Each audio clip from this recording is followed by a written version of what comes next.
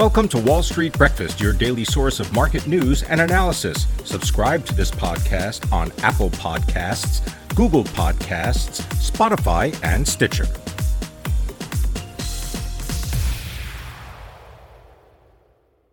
Good morning. Today is Friday, November 12th. I'm Pim Fox. Our top stories include Johnson & Johnson is splitting in two, home buyers are paying full price and more, and a lawsuit alleges something fishy at Subway.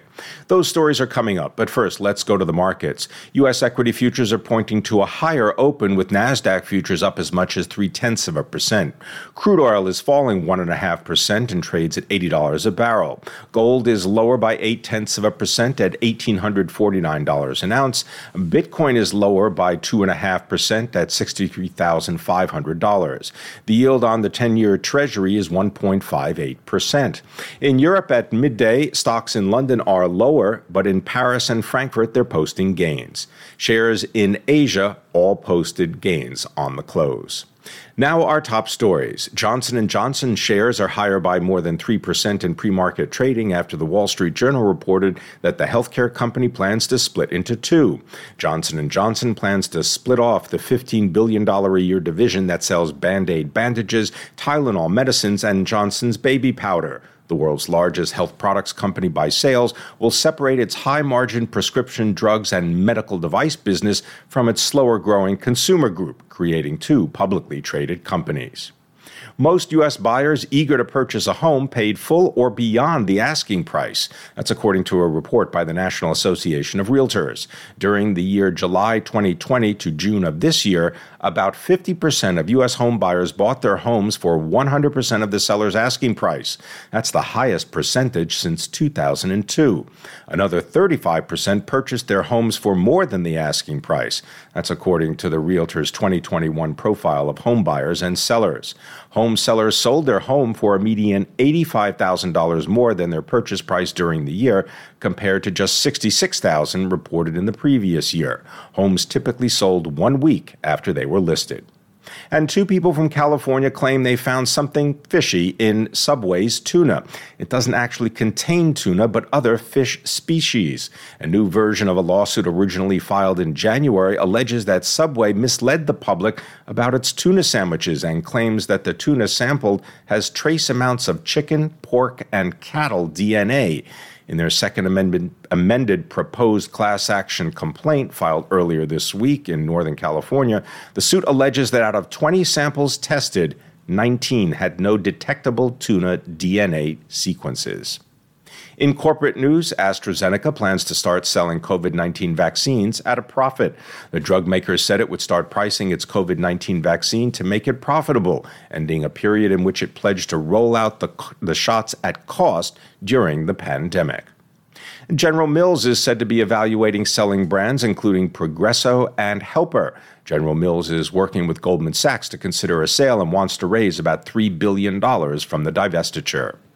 The Kellogg Company has filed a lawsuit against its local union in Omaha, complaining that striking workers are blocking entrances to its cereal plant and intimidating replacement workers as they enter the plant.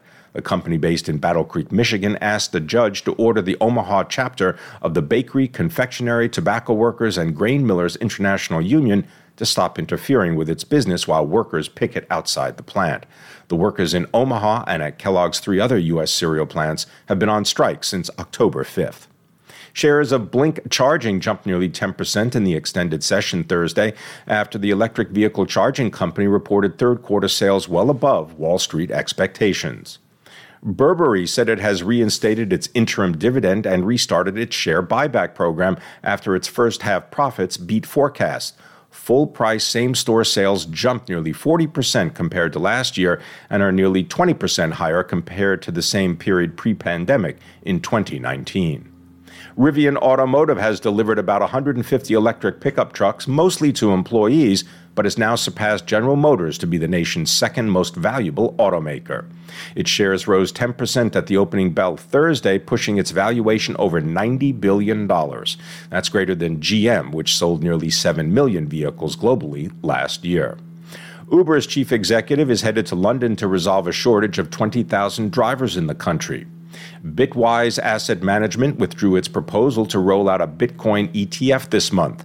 Bitwise joins Invesco in backing away from efforts to launch Bitcoin futures ETFs. Another fund manager, VanEck, has delayed the launch of its Bitcoin futures ETF.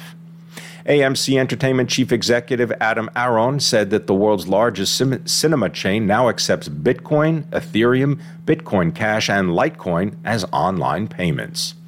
And in other news, robotics orders by North American companies are on track for their biggest year. That's according to an industry group. Total robotics sales for the first 9 months of the year were about $1.5 billion. That topped the previous estimate of under $1.5 billion set over the same period in 2017. This is all according to the Association for Advancing Automation, or A3.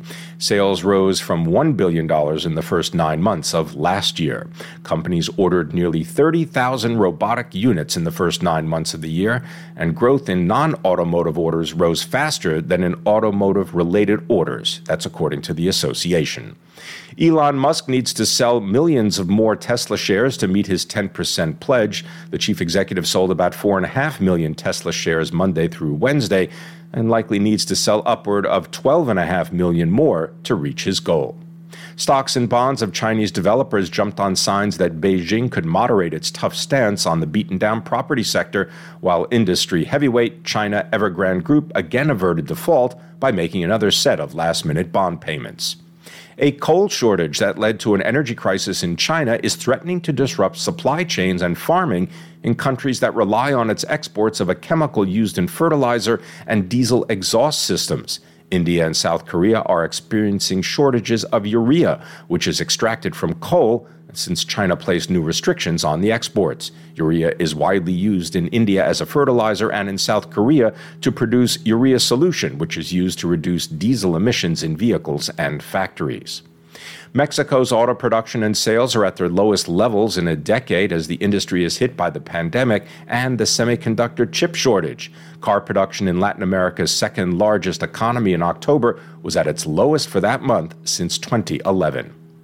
Alexander Lukashenko of Belarus has threatened to cut the transit of gas and goods through Belarus to Europe if the EU imposes further sanctions on his regime over the migrant crisis on the Belarusian-Polish border. Hungary will cap the price of petrol and diesel from Monday as the country tries to avoid rising inflation. And Amazon.com founder Jeff Bezos has added another property to his cart. The billionaire and his partner, Lauren Sanchez, recently acquired a 14-acre estate on the Hawaiian island of Maui. The cost of the off-market transaction is said to be in the neighborhood of $78 million. Bezos also owns the Warner estate in Los Angeles, which he purchased for $165 million in early 2020. At 7 a.m., U.S. equity futures are pointing to a higher open. Crude is lower by 1.5%, and gold is also lower by 0.8%.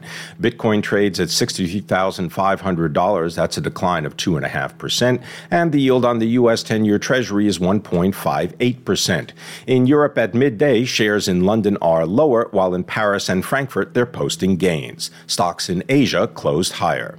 On the calendar today at 10 a.m., the University of Michigan will release its preliminary consumer sentiment report for November, and the Bureau of Labor Statistics is set to produce its job opening and labor turnover survey.